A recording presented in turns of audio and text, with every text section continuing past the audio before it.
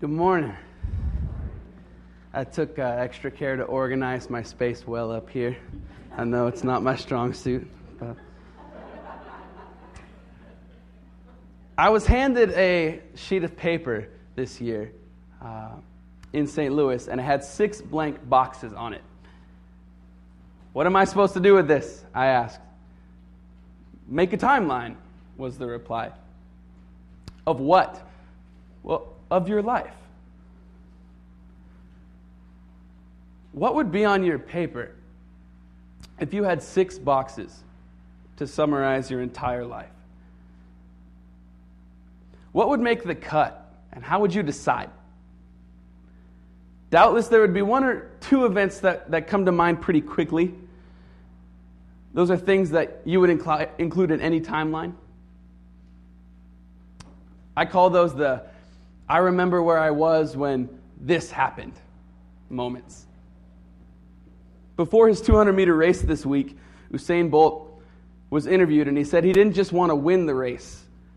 He wanted to have a performance where you'd remember where you were when it happened. One of those moments where something so dramatic occurs that you can recall every detail of it as if it was yesterday. The birth of a child, the death of a loved one, the moon landing, 9/11. Events that imprint themselves on your mind forever. We find just such an event this morning described in Mark 1, chapter 1, verses 21 through 28. Recall that Jesus had just begun his ministry. He called Peter, Andrew, James, and John from their boats, and now he starts teaching. He enters Capernaum, and on the Sabbath, he walks into their synagogue. What happens next is one of those, I remember where I was when this happened, moments for everyone in the room. Follow along with me as we read Mark chapter 1, verses 21 through 28. They went to Capernaum, and when the Sabbath came, Jesus went into the synagogue and began to teach. The people were amazed at his teaching, because he taught them as one who had authority and not as the teachers of the law. Just then, a man in their synagogue, who was possessed by an evil spirit, cried out, "What do you want with us, Jesus of Nazareth? Have you come to destroy us? I know who you are, the Holy One of God." "Be quiet," said Jesus sternly. "Come out of him." The evil spirit shook the man violently and came out of him with a shriek. The people were also amazed that they asked each other, "What is this? A new teaching, and with authority. He even gives orders to evil spirits, and they obey him." News about him spread quickly over the whole region of Galilee. Pray with me this morning. Father, we acknowledge that unless you open our ears by your Spirit, these are just words. Lord, I pray that you would give us ears to hear. You'd give us eyes to see what you're doing. I pray that you would speak this morning and that we would be moved by your truth. I pray this in Jesus Christ's holy name. And all God's people said, amen. I remember where I was 3 weeks ago when I woke up to read that a neuroscience student had opened fire in a Colorado movie theater. Reporters competed with each other to broadcast the latest numbers of how many had fallen. 10 dead, said the initial report. Now it's up to 14. Now it's corrected to 12. Experts in their respective fields were called in to add their 2 cents to the conversation. Why did this happen? How could a seemingly bright student fall so far? What can be done to ensure this never happens again? A dozen different proposals were made, each claiming that this fall could have been prevented if only such and such had happened.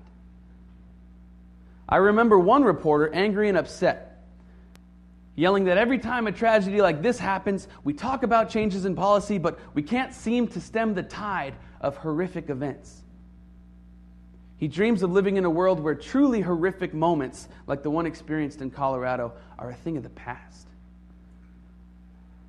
Sadly, this doesn't seem to be the reality. Every morning we wake up and we read of another tragedy. A hurricane, a murder, a fire, a flood. We share our lives with people who, like us, are suffering the effects of living in a fallen world. A job lost, the death of a family member, a new disease, the dissolution of a marriage. No amount of policy change seems capable of stemming that flood.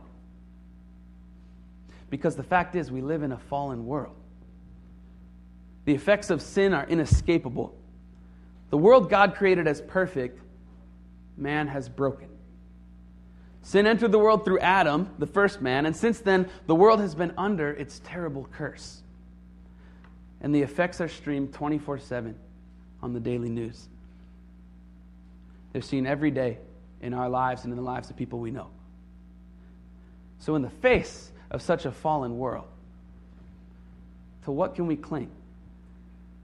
What hope is there for us, who will spend every waking moment, whether we like it or not, in this world? What hope do we have that things can change? That the darkness doesn't last forever? Again, to what can we cling? Well, folks, this morning we stand powerless to face the overwhelming darkness alive in this world.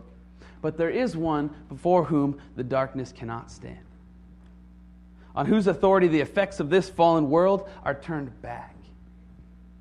One who has promised new life to all who would cling to him. So I propose to you that because Jesus has come in authority, we must cling to him. What does it mean that Jesus comes in authority? How does this empower us to cling to him? Well, this passage shows us that Jesus coming in authority looks like three things. First, it means Jesus confronts with his words. Second, he confirms with his actions. And third, he conquers his enemies completely. So first, Jesus confronts with his word. In verses 21 and 22 we read, "They went to Capernaum, and when the Sabbath came, Jesus went into the synagogue and began to teach. The people were amazed at his teaching because he taught them as one who had authority, not as the teachers of the law."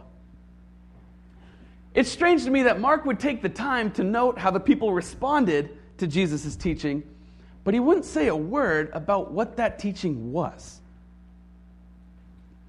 We have no mention of the content, only that the people were amazed. And it's important to note here that the Greek word translated amazed means to shock one's senses or even repulse. This isn't amazed in the way that we're amazed when we see a good fireworks display or when we watch the Olympics. The people were shocked by Jesus' words, even repulsed. Why?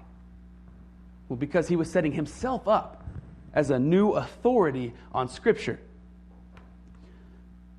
It's important to note these weren't faithless people that Jesus was speaking to. These people met week after week in the synagogue to hear the Word of God read aloud and to discuss it. During the discussion, they would have teachers of the law whose job it was to interpret the Scriptures by reading what was written by the rabbis who came before them. Jesus comes, and instead of consulting the rabbis before him, he consults himself. This shocked the people that were gathered to hear God's word. And it's ironic. It's ironic that they were gathered to hear God's word, and yet they sat in the presence of God's word made flesh, and they didn't recognize him. They met week after week, spending hours with the word, meditating on it, memorizing it, becoming familiar with it, and yet when it showed up in their presence, they were shocked by it. Could it be that there's a difference between simply reading the Word of God and actually listening to it? Is there a difference between observing the word and being confronted by it? Eugene Peterson wrote an essay about an island of shipwrecked people.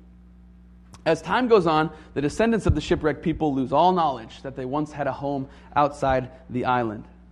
They forget that they're stranded. Their world becomes only what they can see on the island around them. Schools pop up that only educate students on the workings of everything from the eastern to the western shore. No one ever leaves the island because no one ever thinks to. One day, a green bottle washes up on shore, and a boy picks it up. He pulls out a note, and he reads, "Help is coming." The note shocks him. It's so mysterious. He has lost all knowledge of ever needing help, of ever needing rescue, and he knows of no one on the island who currently needs help. Days go by, and another bottle washes ashore, and it says, "Help will arrive soon. Don't give up." 2 bottles is not an accident, so he brings the bottle to a friend and they discuss it. The news is shocking to the friend. Time goes on and other bottles wash up. New messages from beyond the shore. Notes about somewhere else. A new reality, a bigger reality. And an awareness starts to grow among a small group of the islanders that maybe there's truth buried in these words. Maybe they are stranded. And they sense it in their hearts that they're cut off from that life that they dream of. And Peterson concludes the story by saying, "Most mornings on the island, on many of its beaches, there are people walking, wonderingly attentive, looking for bottles with a message in them. On Sunday mornings, they gather on some assigned beaches and read to each other what has been collected over the years. A lot of people on the island have yet to figure out what all the fuss is about."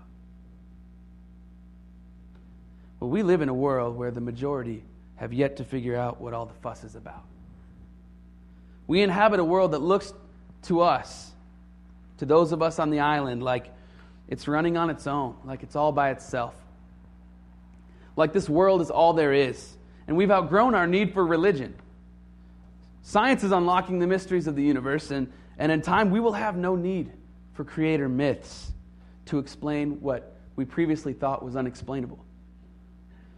Left to ourselves, we are quick to forget that this island is not our home. That there is more to life than the eastern and western shores.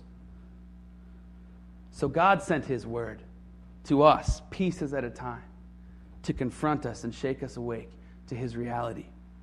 The stories of Adam, Noah, and Abraham, of Moses and God's dealing with the Israelites, of the prophets sent by God to confront a forgetful and obstinate people. And a faithful minority of the island's residents would gather together and share these words. But we are more gifted than the islanders in Peterson's tale at ignoring these words. We have received these bottles and still we grow dull to their truth. We stop listening. The words are read and we close our ears. I've heard this one before. I know this story. It's old news. The words cease to seem alive. And we've turned them into nothing more than dead letters. So God sent His word again. This time in a living, breathing, working, sweating, worshiping, suffering, tangible body. And this word, more than any other, shocked the people who heard it. This word speaks, they said, and with authority. And they were offended. Well, the same word spoken to them is speaking to us. Jesus is not dead. He lives, and He speaks. Some of His words appear here in His word. Are you listening? Are you allowing these words to confront you, to condemn you, to encourage you, to change your direction? Or have you heard them all before? Have we turned the living Word of God into dead letters? If so, this morning, know that the Word is still speaking. If we would humbly open it up and listen to it. Jesus is still confronting us with His words if we would take them seriously. It is by the power of the Spirit that Jesus spoke. And that same Spirit is at work in us today, opening our ears to understand His words. So pray that God would open our ears to hear again His words of life and to cling fiercely to the speaker of these words. But Jesus' authority does not stop at words, which leads us to our second point. Jesus confirms with His actions. We read in verses 23 to 28, "Just then a man in their synagogue who was possessed by an evil spirit cried out, 'What do you want with us, Jesus of Nazareth? Have you come to destroy us? I know who you are, the Holy One of God.'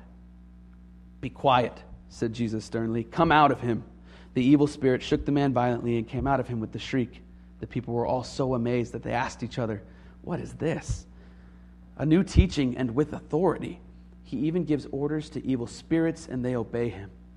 And news about him spread quickly over the whole region of Galilee."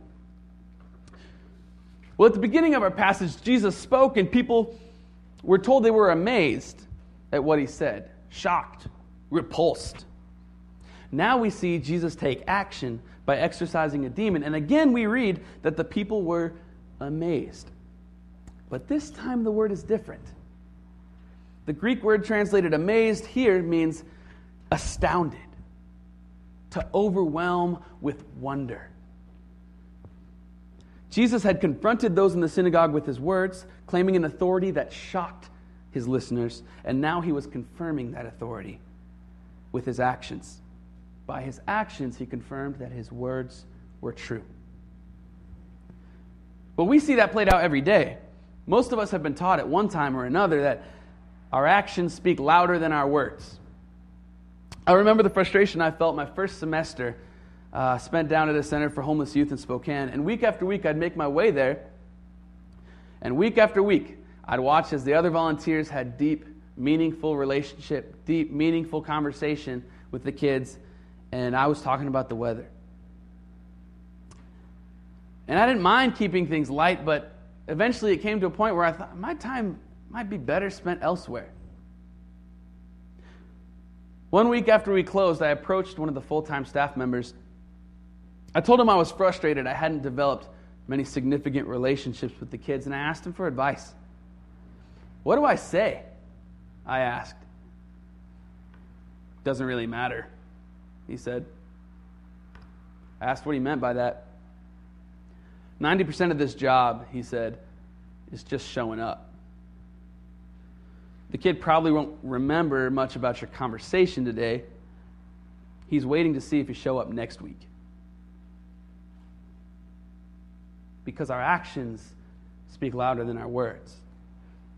Jesus can say whatever He wants, but every word that Jesus spoke is worthless if He didn't confirm the truth by His actions. Many men throughout history have claimed to be God or the Son of God. And almost every one of them is a liar. Jesus spoke in the synagogue at Capernaum, and those listening were offended. Here comes another one, they thought. But then He acted. He exorcised a demon, not with an incantation or with a special dance, but on the authority of His words alone. And in that action, He confirmed the truth of what was heard. And the people went from being repulsed to being astounded. But unless we're tempted to let that truth remain too distant, let us also be reminded that our actions will confirm the truth of our words too. Will we allow the words of Jesus to confront us, to challenge us, to change our direction? Oh, absolutely, for sure, definitely.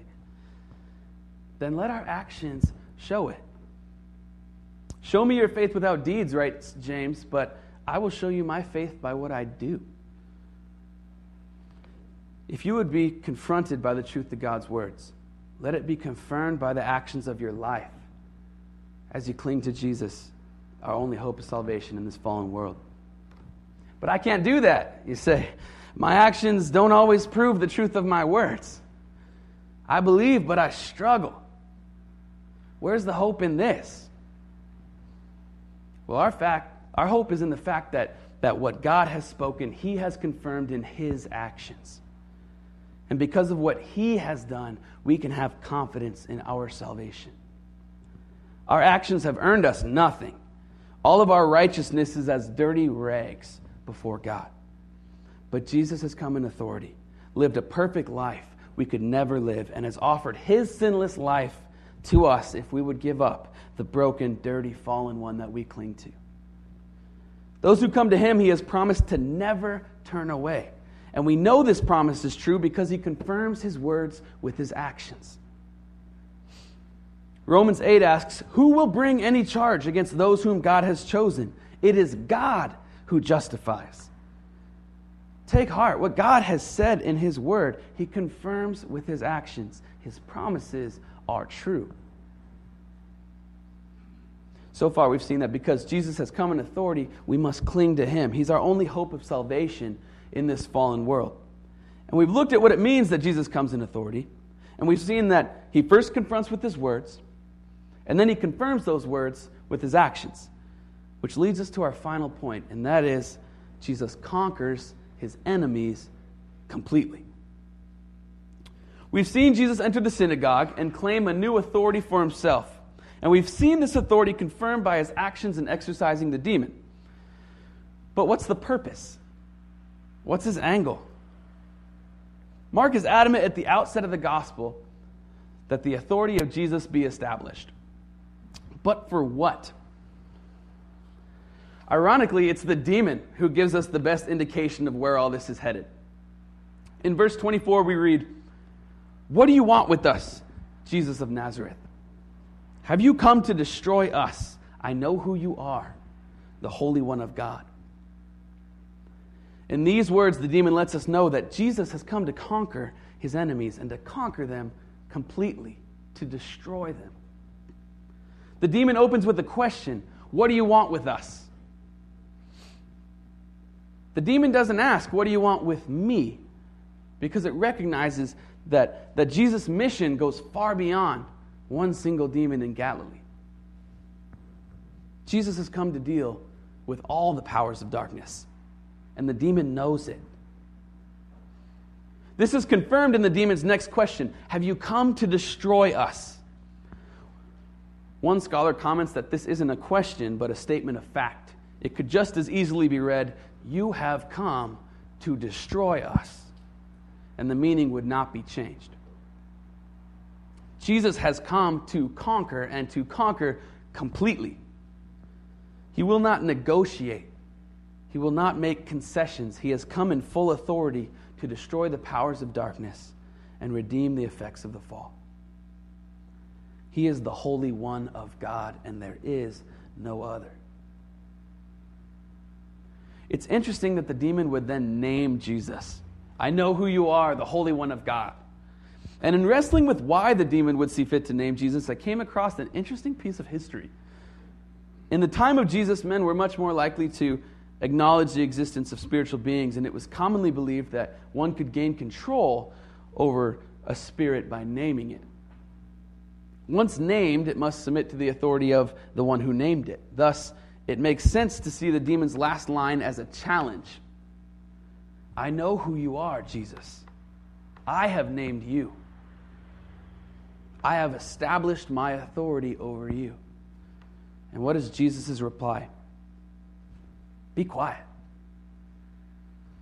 The term is forceful in the Greek.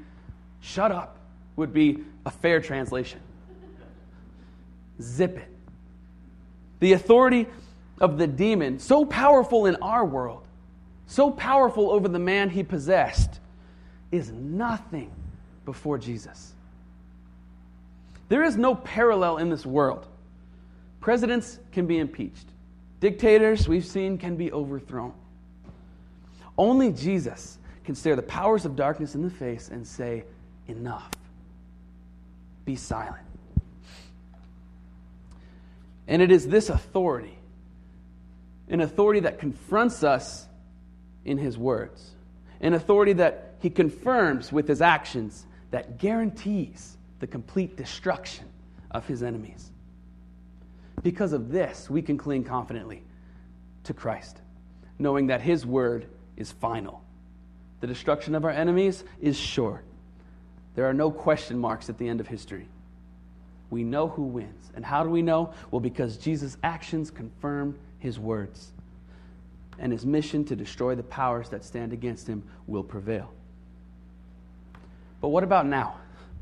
What about the fact that I look around me and I see a world that looks like the darkness reigns victorious? Sinful people prosper. The greedy thrive. Death is a reality. I struggle to follow Christ faithfully. Temptation finds me at every turn. The truth is, the kingdom that Jesus sought to establish is still a work in progress. The kingdom began as a mustard seed in Galilee, and while it grows, it is not yet the shady tree that it will be. It will continue to grow until the day that Jesus returns, and then the kingdom will be complete. Pain and death will be no more. And the tragedies that smash holes in the fabric of our lives today will cease.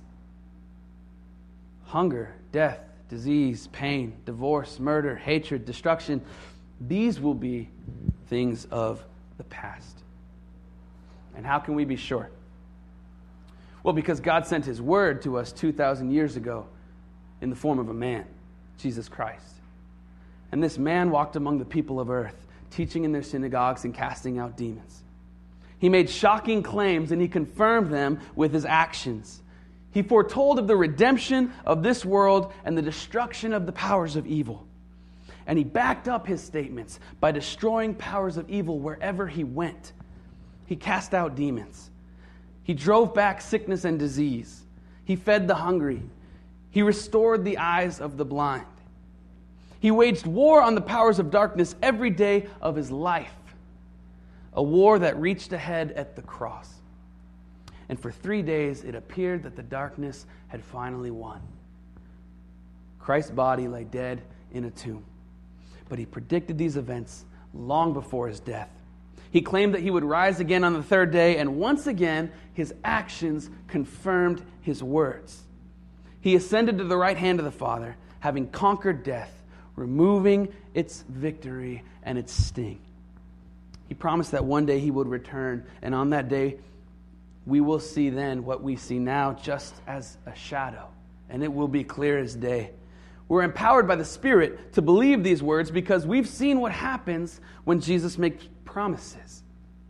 His kingdom is advancing. We see it every time a child of man humbles himself and submits to the King of Kings. We see it every time a daughter turns from following the ways of the world and clings to the only one with the authority to forgive her sins and to declare her forgiven. The kingdom of God is advancing every day, faster now than at any point in human history. So come and let us be confronted by the words of God. Let us see it confirmed in the actions of Christ. And let us take heart, knowing that the one we cling to is mighty to save. And he will conquer completely the darkness of this fallen world. Let's pray.